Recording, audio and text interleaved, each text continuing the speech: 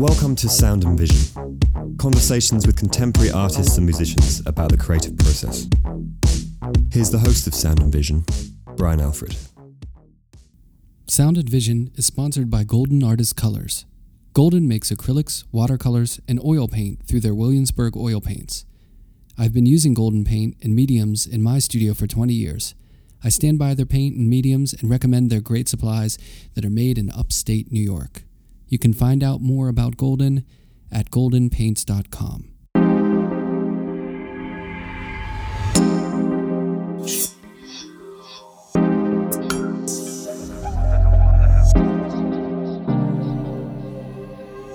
Hiroya Kurata is an artist born in Japan, living and working in Brooklyn, New York. He received a BFA from Parsons in 2003.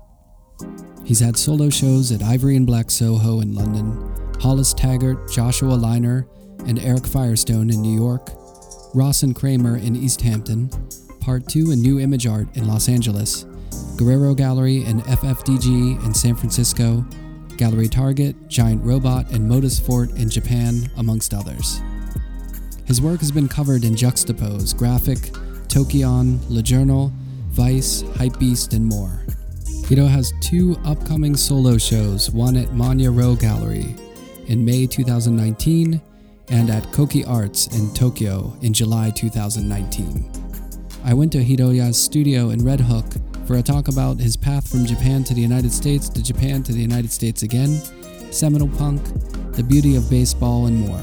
Okay, ja, minasan, hajimarimasu. Here's our conversation. Alright, well, why don't we... I don't know, in all honesty, too much about your past. Sure. So why don't you take me back to when you were a kid? Where'd you grow up? I was born in Osaka, in Japan. Oh, yeah. And when I was 3, we moved to Yokohama, which is another port city near Tokyo. Right. And then when I was 7, the whole family moved to Chicago for 3 years. So that would be, I'll be 10 by then. And then went back to Japan for a few years. And when I was 16, I came back here for college, high school. Okay. And since then, I've been here. So you came over, was it Dad's work that brought you over? When I was... The first time? Yeah. Yeah.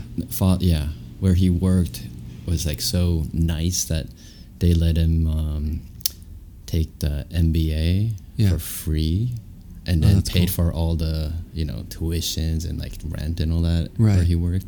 So I didn't know that until recently. But for me it was like, we're going to Chicago. Where's Chicago? My grandfather was like so worried because he was he was watching lots of movies, and Al Capone, of course, was like the Chicago of him. It was like, oh my God, you guys so are dangerous. Going. Oh yeah. That must have been exciting. I mean, were you into it?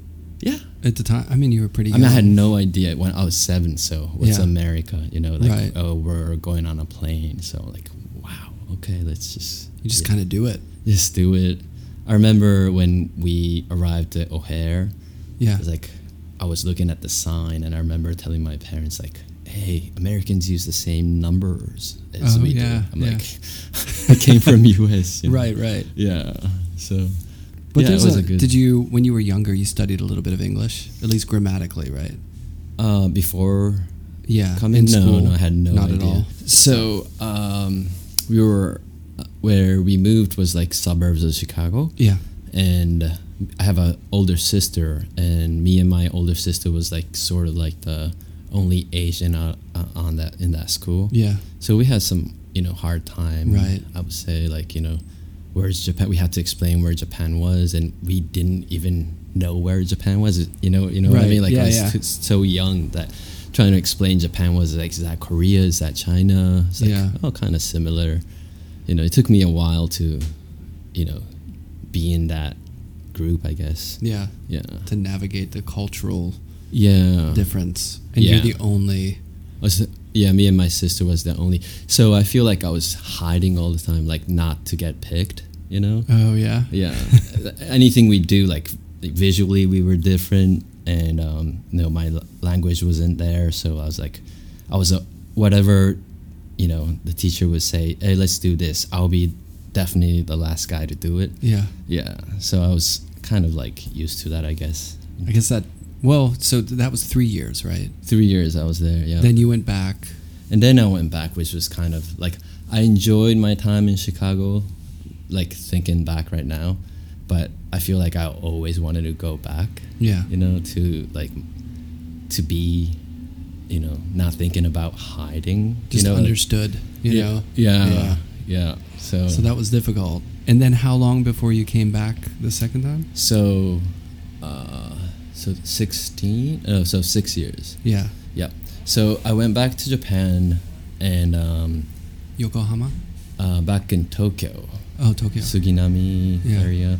And then I was so happy. Like I was like, wow, I don't have to be different. But the thing was like how I dressed was a little different from the kids out there. Like 4th grade, everyone had half pants like so up close to your like here. Right. In Japan back in the days, half pants they didn't wear half pants to the knee. Yeah. So like super short. Super short. That was the thing. And then I came back with this one of those half pants you'll see here. Yeah. And then kids would be like, whoa, And then I was like telling my mother, like, can you get me one of those like short pants? So you wanted to fit in. Oh yeah. My thing was like to fit in, so don't get picked. Yeah.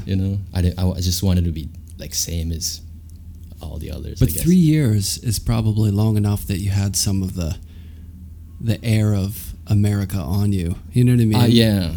Probably. It's like little things change, like subtle little things that people can pick up on. Yeah. I remember when I was like 4th grade, I was like on, back in Japan, I was like sitting on one of the desks during a class. Yeah. And this teacher was like, she yelled at me because like, hey, the desk is for studying. Like it's not, you can't sit there. Fucking Americans. Like she didn't go that far, right. But I was like, I still remember, I was like, wow. Yeah. I was just like leaning on it. And like she said something about like, this is Japan, you got to do it this way. Right. So I was like, oh, she knew that you had spent time. Exactly. Oh. Yeah. I had a little like class during the end of the day. I was like, today's vocabulary is, what is it, like going around, or it's like I was teaching the class like English. Yeah, that's funny. Yeah. So so you had to do that too, which made you feel probably slightly like an outsider, a little different, right? In a way. And as much as I say I wanted to be the same, I feel like some part of me was like, I'm the different kid, right? Like I know a little more than I know English. I'm a little westernized, which was like the cool thing back in the days. Like everyone was like into U.S. music, and like especially that came like going to junior high. Like everyone started skating and like watching skate videos and music, and I was like, So I was like, oh, how is the America like? I was like trying to explain to them, Right. Yeah. Yeah, it's tricky. Yeah, so I had going back, back and forth. And when I was 13, my parents decided to put me in a Catholic-based boarding school in Chiba, which is like, 3 hours away from Tokyo. And wait, in Chiba? In Chiba, there's like a boarding school in. Do you know Chiba? A little bit, yeah. Yeah, it's like the like Makuhari near there. More towards a deeper in. Deeper in. Yeah. In the forest. So. Inaka. Cho inaka. Definitely. And that was wild. Yeah. That was more. It was a Catholic school, but it was more like a. It was a violent school. Really? Oh yeah. Like if you get in trouble, you get spanked, slapped, full swing. Yeah. Oh, Yeah. And that was. I went there for 3 years, and didn't like it. I didn't like it. Yeah. There's some. Fun. Yeah, there's some good part about it too. Now think about it. But, right. But there was this teacher who was like always like, like dormitory teacher. Like we had to sleep at 10:30, and then no porn, no magazine, comic books, no, what else wasn't, like, candy eating after, I mean, like, you know, during the day too, but, like, if they find you, like, you know, doing something, they would, like, pull you out of your bed and, like, full swing slap you. Oof. Yeah. So that was, like, you know, once a week someone was getting slapped, and we can hear the, like, oh yeah, and the crying or the, like, whimpering afterwards. Yeah. And then next day would be like, oh, who was that? Right. You know, it's like, who got nailed last night? Oh yeah.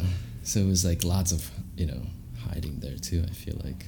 So where does creativity come in the mix in all this? Was it something you were into early, like drawing or? Yeah, I was always manga. Definitely manga, anime, music. Mm-hmm. Yeah, what was the music? Well, you had been exposed to, you know, being in Chicago for a little bit. Were you listening? I guess you were young. Yeah, I was too young for, you know, the music. I remember some of the brothers of my friends had, like, the, what is it? Guns N' Roses posters. Oh, Appetite for Destruction, probably. I don't know. Yeah. I know what you mean. Yeah. Yeah. So, yeah, but when I was, music came in maybe, like, later. My older sister was into music, so there's this band, Blue Hearts, if you know. It's a Japanese, like, punkish band from 85 to 95, and it was, like, such a... There's still people, like, you know, trying to, you know... It's like pop punk sort of feel? Definitely. They were on like TV. Like Bump of Chicken and, like, stuff like that? No. Not that poppy? Not that poppy. Like, it was one of the... It's like the Ramones, I would say. Okay. Of Japanese punks. Yeah. The originators. Yeah. So I got into that kind of thing. And then, back in the days, like, how do you say it? One of the artwork... the CD, jackets, the cover art, had the lyrics and then also some, like, drawings, and I remember copying those. Yeah, you know, like, drawings. The old cover art is a segue into an artistic life. Oh yeah, it happens definitely. A lot. Yeah. Well, skateboarding too, right? Did you skateboard at all, or you? Yeah. That culture was around. Skateboarding, definitely. I mean, it's such a visual thing. I feel like so many boys of our generation, or, you know, of a younger generation, was into that kind of. Yeah, copying the logo. Yeah. Stu C. Mark, I can... Right. It was like the middle school we went to was, like, so into, like, it was a boarding school, so the kids had some kind of money, so they're stuck in middle of the forest for maybe 2 months, and then when they get released, they would, you know, go out and spend the parents' money to, like, skateboarding brands and all that. Yeah. And that was the thing. That was, like, you know, I gotta, you know, getting the stickers and putting on there. The culture of it was really cool. Yeah. And it was very visual, because, like, all skateboards had, you know, art, and all the shirts and all that paraphernalia that everyone wanted to get was, like, visual based. Definitely, yeah. So then what year are we talking about? Like, when you were in Chicago, what year? 87 to 90. Okay. And then that Christian school was 93 to 96, and then 96 my parents were like, it was like a escalator school that you can go, if you want to go, you can, you know, go to high school there. And I was like, I don't think this is good for me, you know. Right. I was, you know, I never talked to my parents, like, the teachers are slapping us and all that, but somehow it was, like, so normal back in the days. Lots of, like, teachers were, not only my school but all around Japan, I feel like.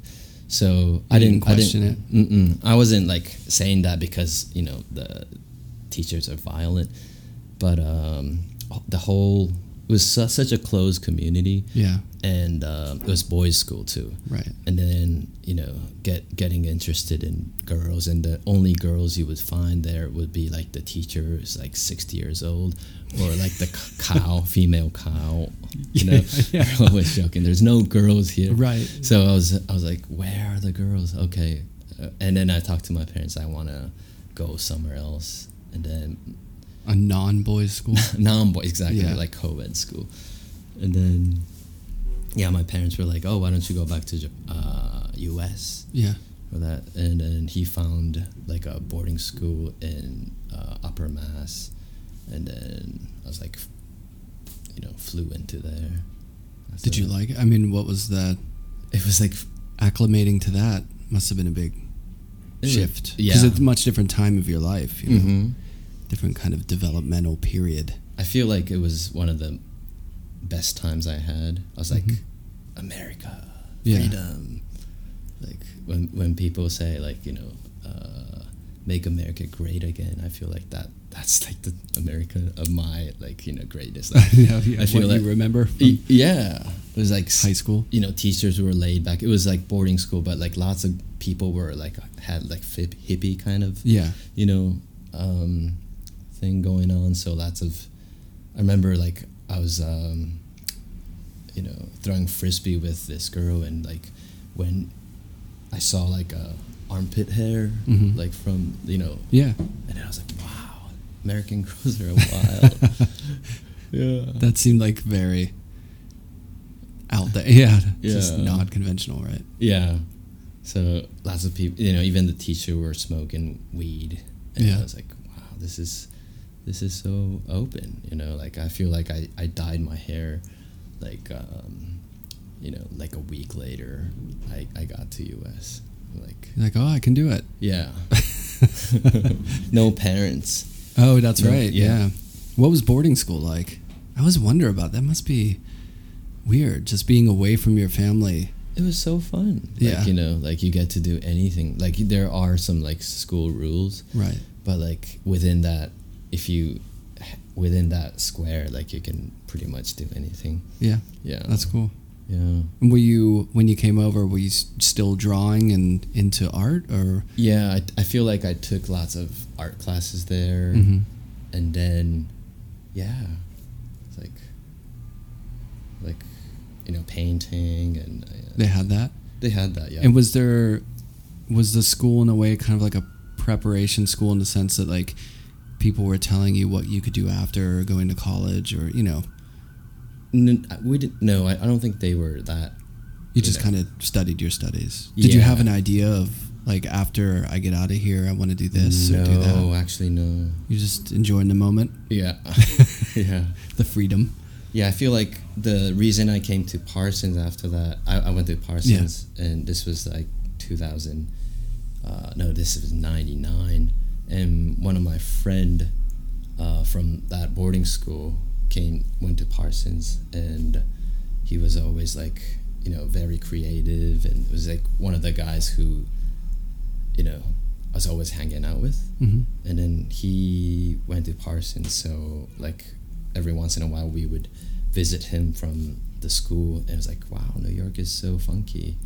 So I was like, I want to go here too. Yeah. So you moved to New York in 2000. In 99. 99. Yeah. And that was fun too. New York was always like, I feel like I was like the spoiled international kid. Like I was like, the parents not here, like we have some kind of money to like go to school and like spend. Just do what you want to do. So yeah, I feel like I and then Parsons, I didn't really go to class that much. I was like hanging out all the time, so I don't think I was like a good student there. You're paving the way for success here. It took me a while to like come back, to focus. Yeah. Well, that's the thing, is you were probably in such a, I would imagine, like a constricted. It seems like every environment you were in had its own method of constriction or difficulties in a way. You know what I mean? It wasn't like you were just in this free and easy situation. So when you finally get here and the rules kind of break down or whatever, you can just like, you go all out. You're like, oh, I could do anything I want. Exactly. Screw everything. I'll just hang out. That's kind of where we went, actually. Like I was living with like 3 or 4 friends from that boarding school. Yeah. And we formed like a family sort of thing. Right. And then I feel like my Parsons time was like so close-minded, like always hanging out with my old friends. Yeah. And then I would say they were spoiled too. So like, they wouldn't go to school and they would just like do whatever. One of my roommate was a DJ, so he was like always like mixing like music until like 3 a.m. Right. And, you know, no time to sleep, and he eventually he got like cut and like, you know, kicked out of school. Yeah. And, yeah, DJ and like daytime classes don't really mix that well. Oh, yeah, right. Those are like two different lifestyles. Yeah, and go to, you know, clubs during the night. Yeah, and then wake up for like a physics class at 9 o'clock in the morning. It's hard to do, I imagine. Yeah. So, well, I guess physics you wouldn't be taking at Parsons, but any class at 9 a.m. is not going to be easy. Right. If you're a DJ. So what about moving to New York? I mean, it's way more diverse than probably some of your other situations. I mean, did you sort of connect with like a community, or like did you feel you just kind of knew the people you knew? Yeah. I feel like I wasted so many opportunities. Like, you know, like I didn't really hang out with the classmates. I was like going to school just for class and then like coming back. And one of my roommate got into motorcycle, and you know, during the summer we were able to go back to Japan, so I would like work for the summer and then bring back the money and buy like $900 motorcycle on eBay or something. And then my roommate got into like fixing motorcycle. Yeah. So he stopped going to school, and he was like, he had in the kitchen, he had like his motorcycle like all apart. And then I bought one too. So like we were just always like, you know, working on the motorcycle, like, you know. And we met this guy who used to work as a mechanic, and he was teaching us like how to like, you know, break down and how to read the book and all that. Right. So while we were in Parsons, we were like, you know, always like doing something else. I feel like. What was that? So that leads me to ask, because I don't know that much about Parsons. Is it the kind of school where you can just kind of fly in and fly out? It's like they're not too strict about how much studio time or like how much out of class time you're working on your own work, or how did it work? Because were you in the BFA program? Yeah, I was in BFA. In painting? In illustration. Illustration. Yeah. Okay. So once like the freshman year, so like you have to attend a lot in order to like go up. But like from sophomore year, I feel like it was so, if you attend the class and you can somehow be, you know, not cut. Yeah. You know, if you have the credit.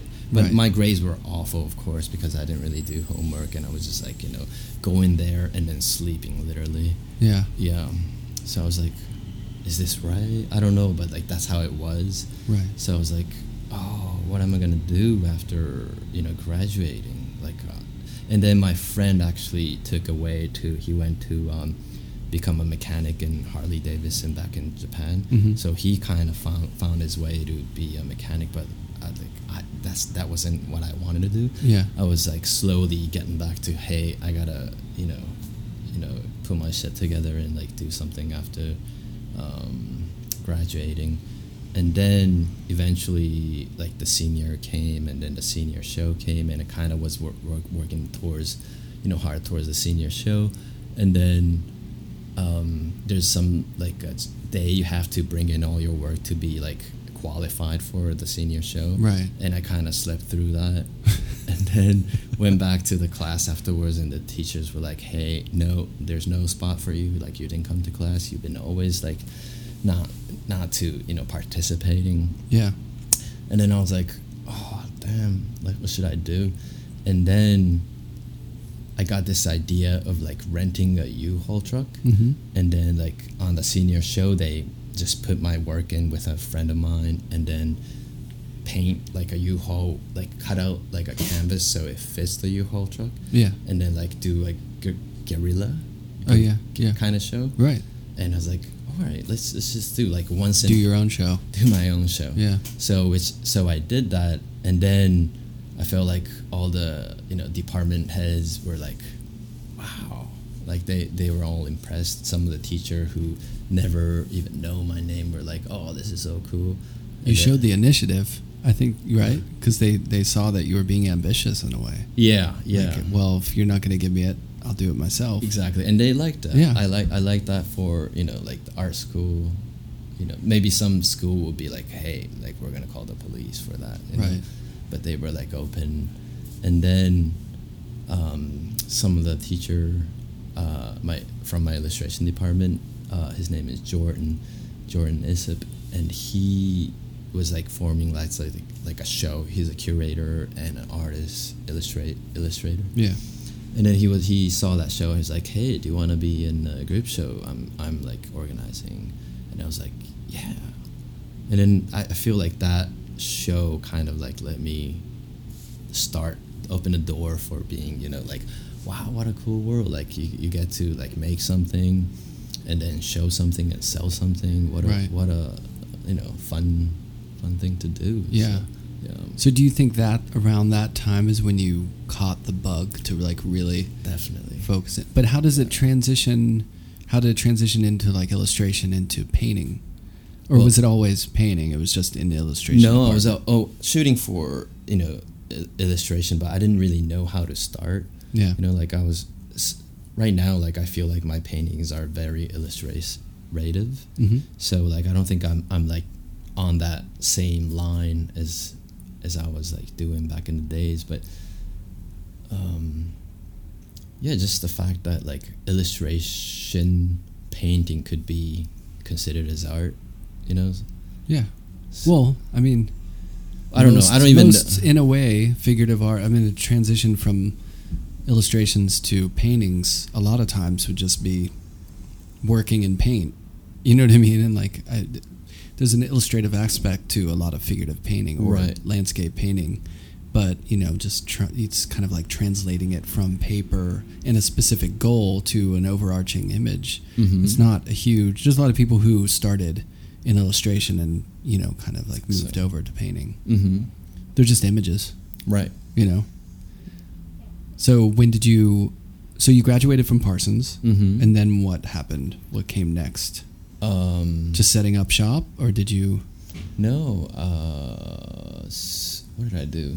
So I had some visa kind of problems. Oh yeah. So I wanted to stay in New York, but like the international students thing, that like half of my friends had to go back after a year because of the visa, and then I kind of wanted to stay here. So like I started interning at this gallery called Jack the Pelican, which was in Bedford or in Williamsburg, right? And then I worked there for 3 months as an intern and asking every day, can you sponsor me with the visa for some kind of visa? And then eventually they were like, yeah, like I will do it. So I feel like I had like a year like going back and forth because of the visa, but at that time I got the visa and came back here, and then I didn't want to work in a gallery there, so I was asking around what kind of jobs are out there, and one of my friend was working in a gallery called Toby Fine Arts, mm-hmm. which is not there anymore, but it was in Soho, and my friend was like, do you want a gallery sit while I'm going back to Japan? I'm like, yeah. And then I met the owner, and the owner had the other business, like fixing paintings, like mm-hmm. restoration kind of thing. Yeah. So he was actually looking for somebody who's like good with color, like basic color knowledge. Right. Then he wasn't requiring like anything like conservation, degree or anything. Yeah. But he was like, I can teach you from scratch. Yeah. So I was like, do you want to come here? So I was like, yeah. So now you have a job basically. Job, yeah. Does that get you? I mean, that facilitates the visa process. Yeah, right? yeah.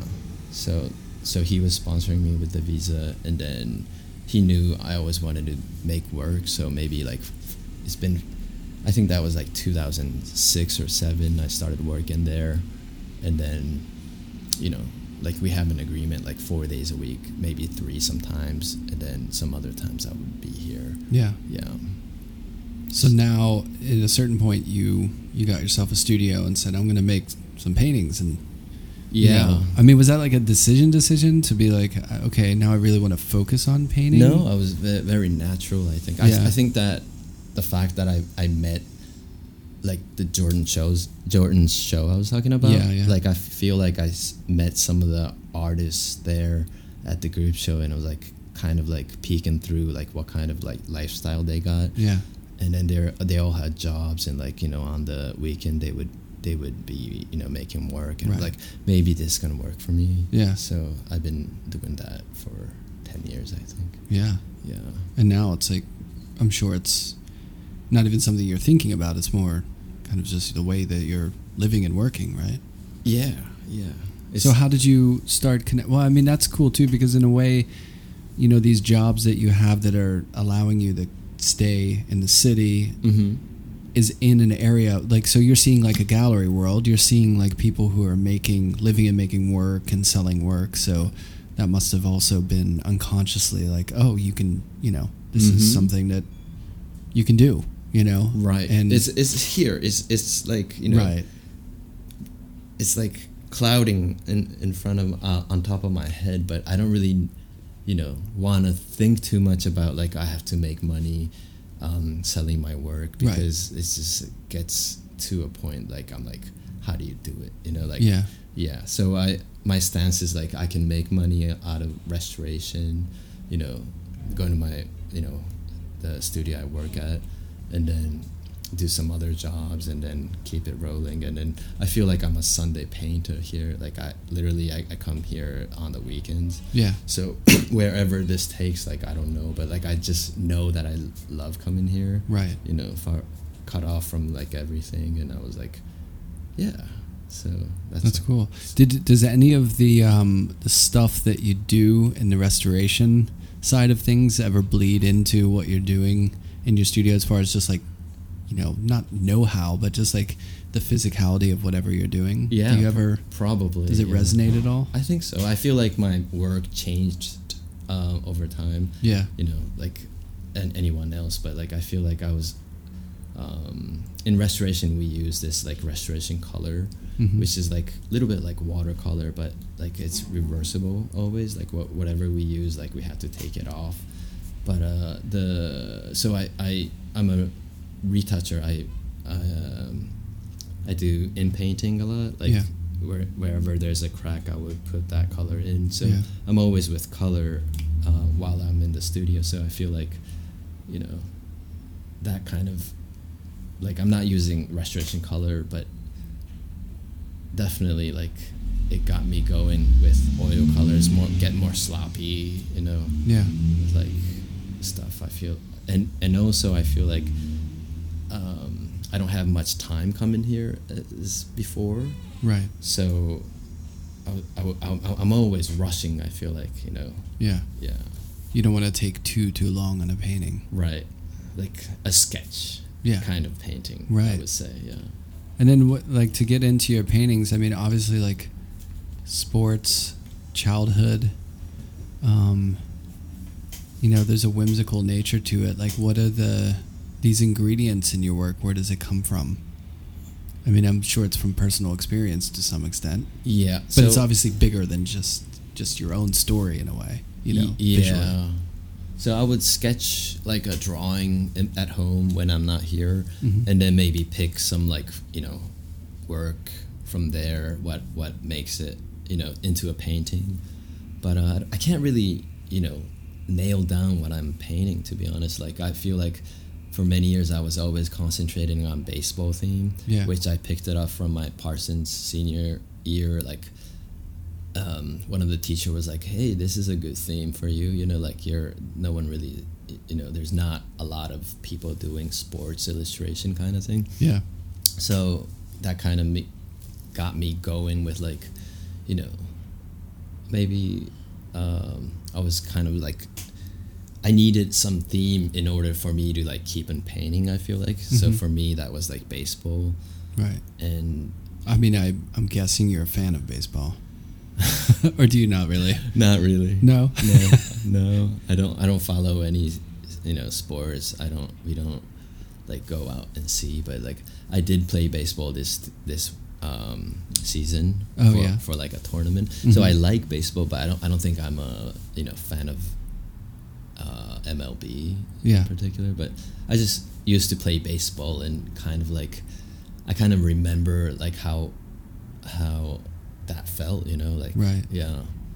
It's funny because, I mean, baseball is huge in Japan. It's soccer and baseball are the biggest sports, right? And like sumo, traditional stuff. But I mean, baseball's gigantic. It's so much funner to go see games there than here.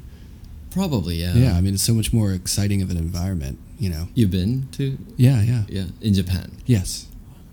Yeah. So like the Chiba Mariners, going to like their games is like intense, Like I've never been, actually. Well, it's just more singing loud, chanting, and people are really into it, whereas here everyone's just hanging out eating hot dogs and, chilling, which is nice too, in a way. Right. It's more relaxing here, I guess, but when you go to the game there, it's much more like exciting. Yeah, it's a different way of participating. Yeah, definitely. Like you gotta be like in the thunder sticks and all that stuff. You're right. But my painting has nothing to do with like the pro or business side or cultural thing. It feels more like lines or just like compositions and movement. Yeah, they're almost exactly. like Degas dancers, but kind of like pictures instead. Yeah, I just feel like, I have a pile of baseball cards over there that my friends gave me. Yeah. So I feel like it's a good reference to look at for,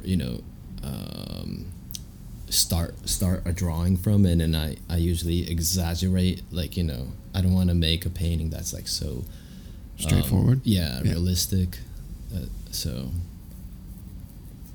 yeah, it's a hardest question for me, like why baseball? Like I don't think I have a good answer for that. Well, I think the reason that question probably comes up, the reason I ask it in my mind when I see the work is because of what you were saying. It's you don't see a lot of paintings with baseball players in them, and you have a lot of them. And obviously you're painting a lot of other things, but the other things feel more like a combination of domestic or like family life or like families, those kind of situations, and then a lot of landscape, like the connection of the figure to the landscape. And then the baseball ones, just it kind of jumps out at you because it is so rare to see baseball players in paintings. So I don't want to keep in painting because not a lot of people is painting. That I don't think that's a good reason for it. Right. But I feel like I've been painting or making work related to baseball for maybe 15 years, and I feel like at this point I can't really drop it. It's your language in a way. Yeah. I think I like the uniform. I know, like it's very beautiful uniform, I think.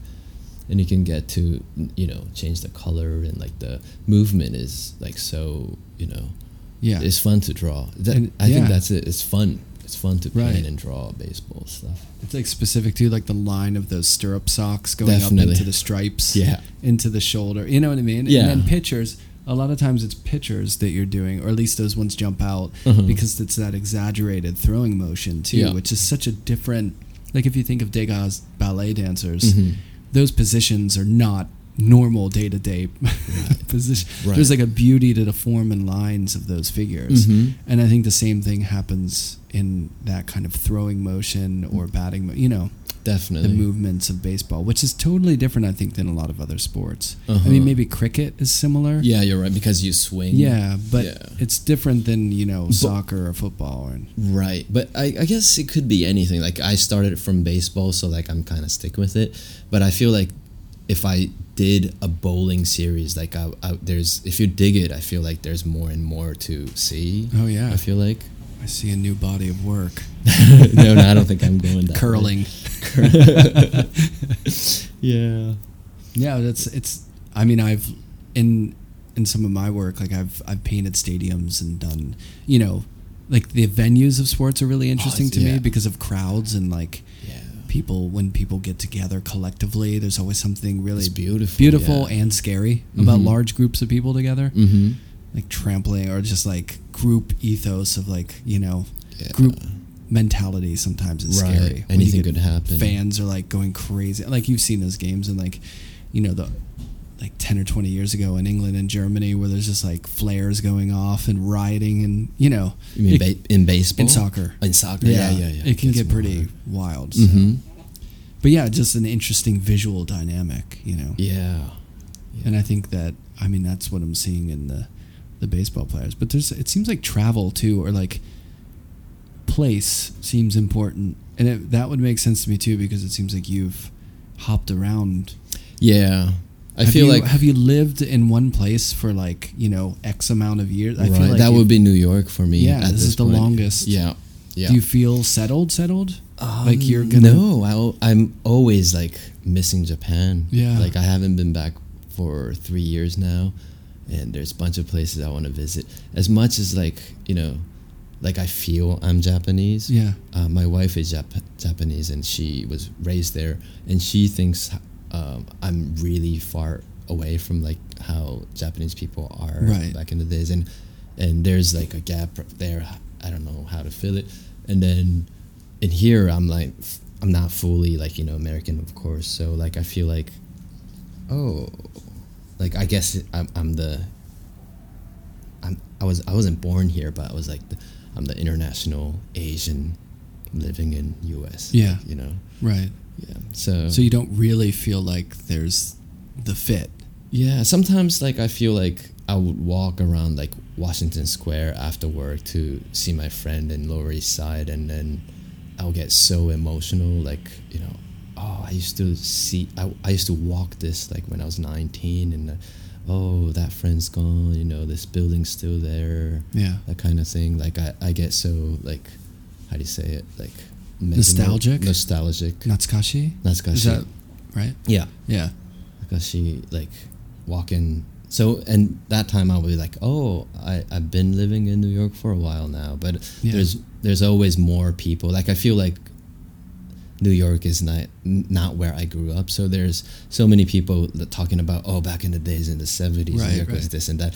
Since I don't know, like I feel like, okay, I'm just a visitor here still. And I feel like it's going to be like that. And even though I live here what's funny though? Years. You've been here longer than a lot of artists who are here showing their work because they've gone to school outside of New York City. Mm-hmm. And a lot of people who want to be an artist and try to make a living off of it come to New York. Right. So those people are coming after grad school, and they've been here like 5 or 6 or 7 years or whatever. There's a lot of people who are fairly new to the city. Right. You've been here a lot longer than that. Right. You went to school here too. I did go to school here, but I guess I was like in our apartment fixing motorcycle for 3 years. That's true. You didn't really. I was really disconnected with the whole world, and I kind of like regret that in a way. Like I wish I saw more people and like went out and like get connected.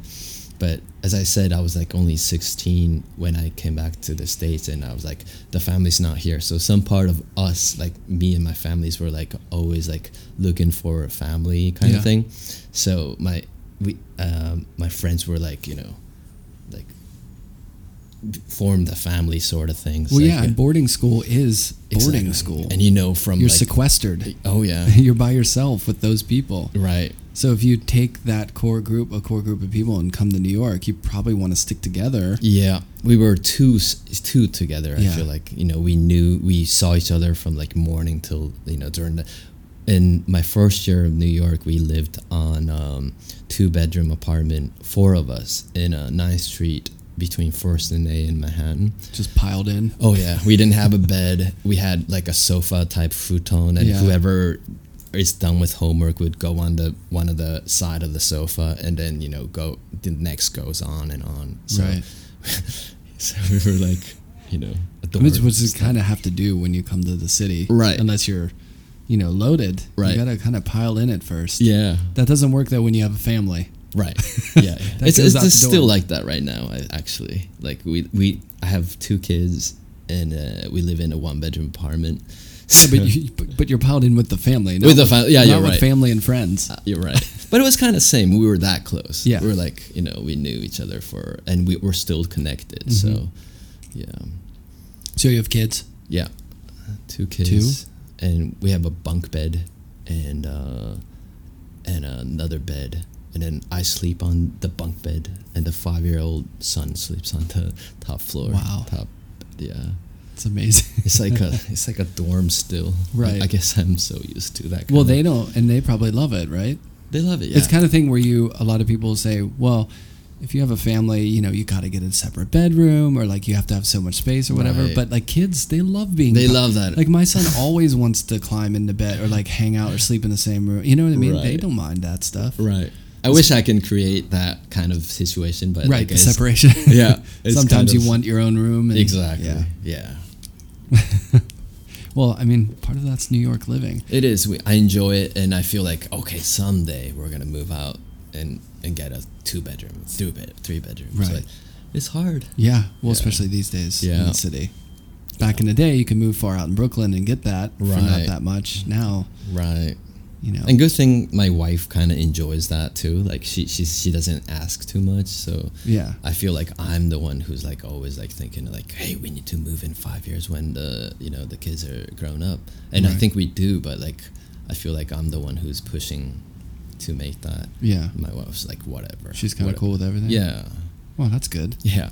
She loves New York. She's lived in Japan for all her life, so everything right now is so new to her. So did she grow up in like Tokyo area? Or? In Saitama. Yeah, little north of Tokyo. Yeah. And she always wanted to live outside, so like dream come true. So it's a good. I'm lucky because she was that kind of person. Right. Like she doesn't, You're a little conflicted deep down, right? Do you feel a little like I want to get back to Japan? Exactly. Yeah.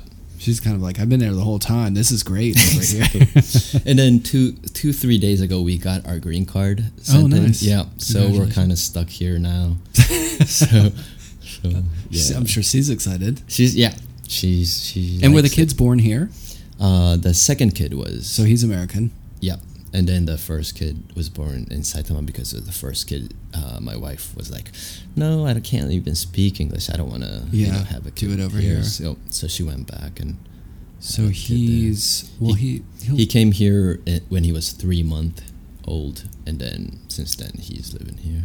So they're both Japanese citizens, but will he until they're like 18 or something? But what about your first child? Is he not an American citizen? Yeah, so he got the green card too. Oh, okay. Right. Isn't that crazy? Green cards for like young kids. I know. And then they're trying now. You know who's trying to make it so exactly. If you were born here, you're not a citizen. I know. Good thing the second kid was born before that whole thing is happening. Right. So she got her citizenship here, but that's awesome. She could be a dual citizen forever. Because in Japan they don't even check. Yeah. My son is a little present. He's dual citizenship. For where? Because my wife's from Japan originally. So, and they say you have to choose at 18. They say right? it, but like no one checks. Exactly. So you can just rock that. Yeah, it's forever. a present. It's a big present. Yeah, definitely. Yeah. Cool. So So this group show that you were in just it's still up, right? I think it closed down. Oh, it just last closed Saturday. Yeah. Okay. How was that? It was good. It was a good experience. The curator Paul, I don't know how to pronounce his last name. Paul Efstachio, I think. Sure. Was the curator, and it was at Hollis Taggart, right? Yeah. And it's funny for me because like our restoration studio is right on the same block as Hollis's gallery. Oh, that's cool. And Hollis is our client. Yeah. So we 1 degree of separation. Yeah. So they're usually showing like secondary works that he's like restoring and all that. But like I think it's his second show that he called a guest curator Paul, and it's a great show. Was it a lot of great people in it? Yeah, I enjoyed it too. It was a funny feeling though.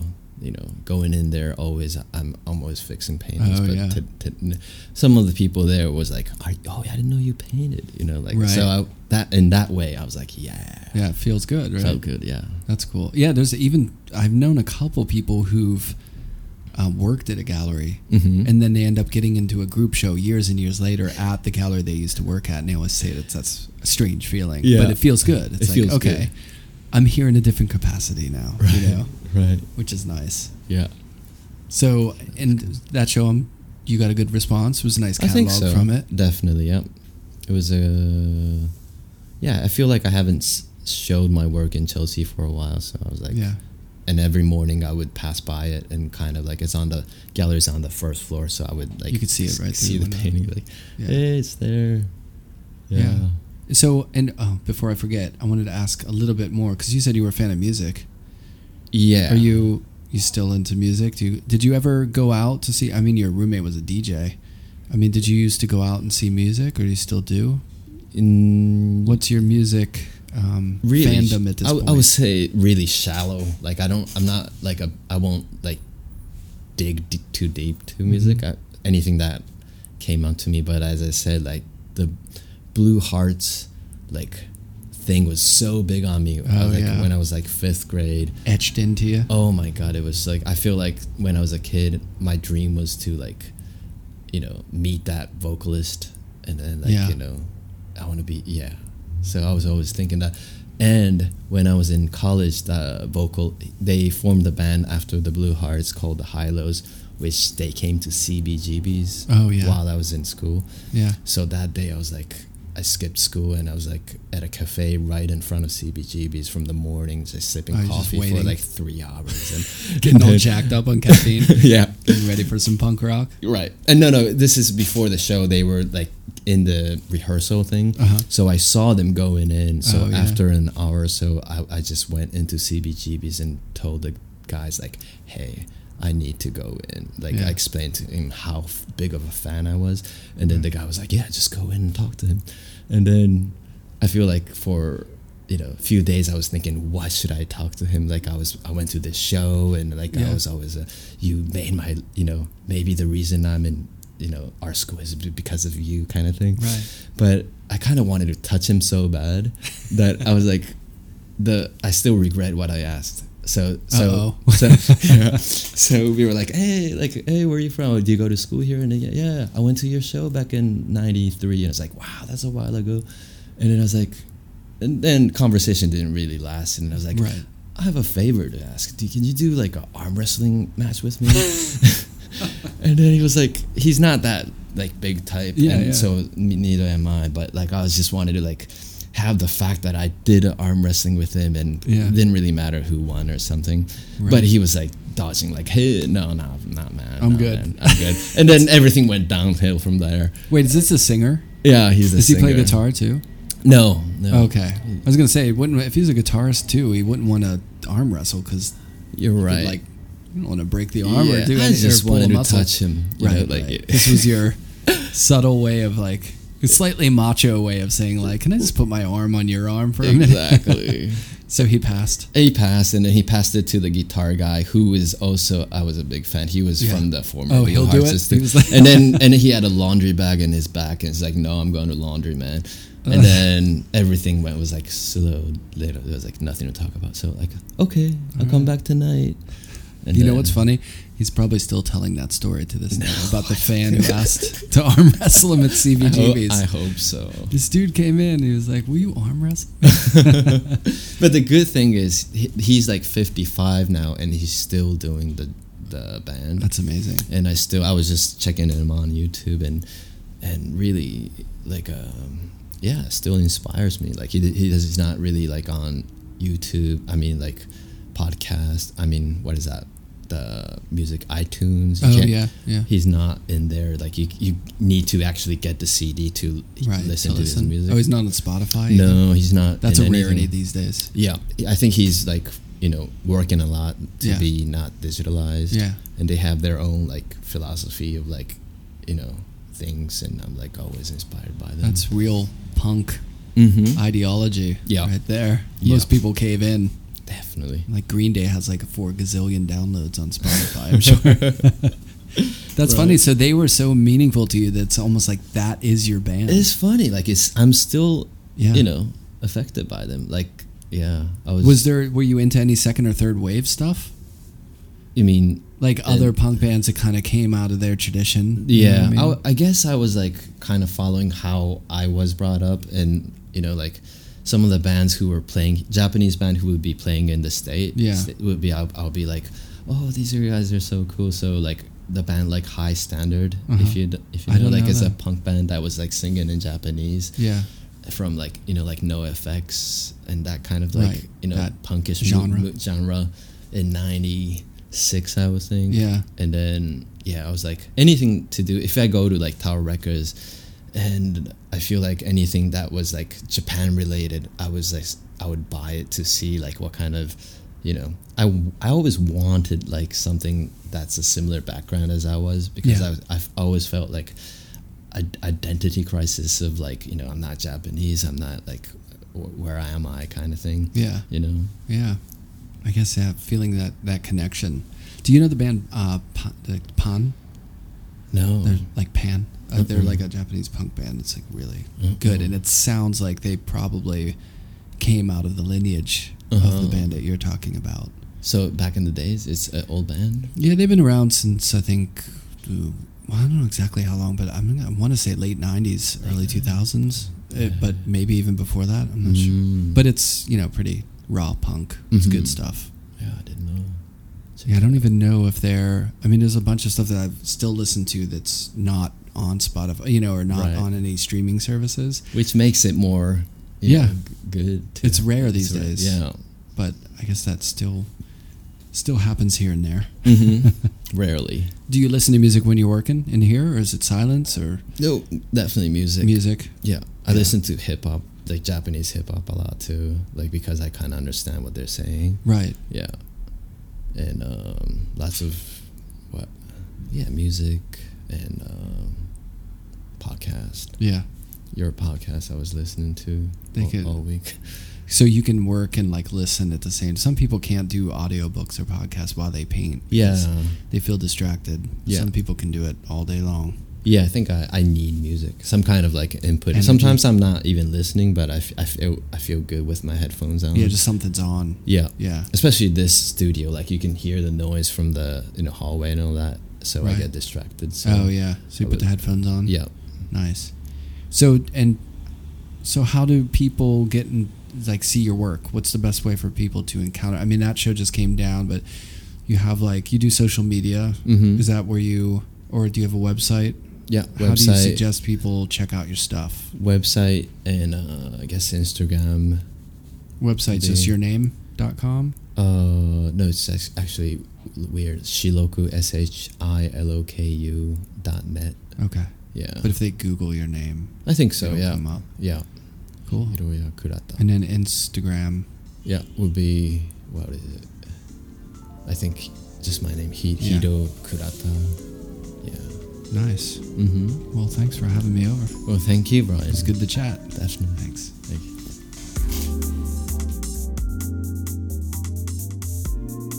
Sound and Vision is recorded, produced, and edited by myself, Brian Alfred. You can find out more about the podcast and see some images that I take when I'm visiting the artist studios or the gallery at soundandvisionpodcast.com. Please check out the podcast on iTunes and rate and review it there. It really helps the podcast if you give some feedback. Once again, thank you to Jacob 2-2 for the soundtrack, intro, outro music, and to Nazca Lines for the introduction. Also want to thank again Golden Artist Colors for their sponsorship of the podcast. You can follow the podcast on Instagram at Sound and Vision Podcast. And on there, you'll see some more behind-the-scenes photos. And don't forget to check out Hito's upcoming solo shows. Thanks again for listening. See you next week.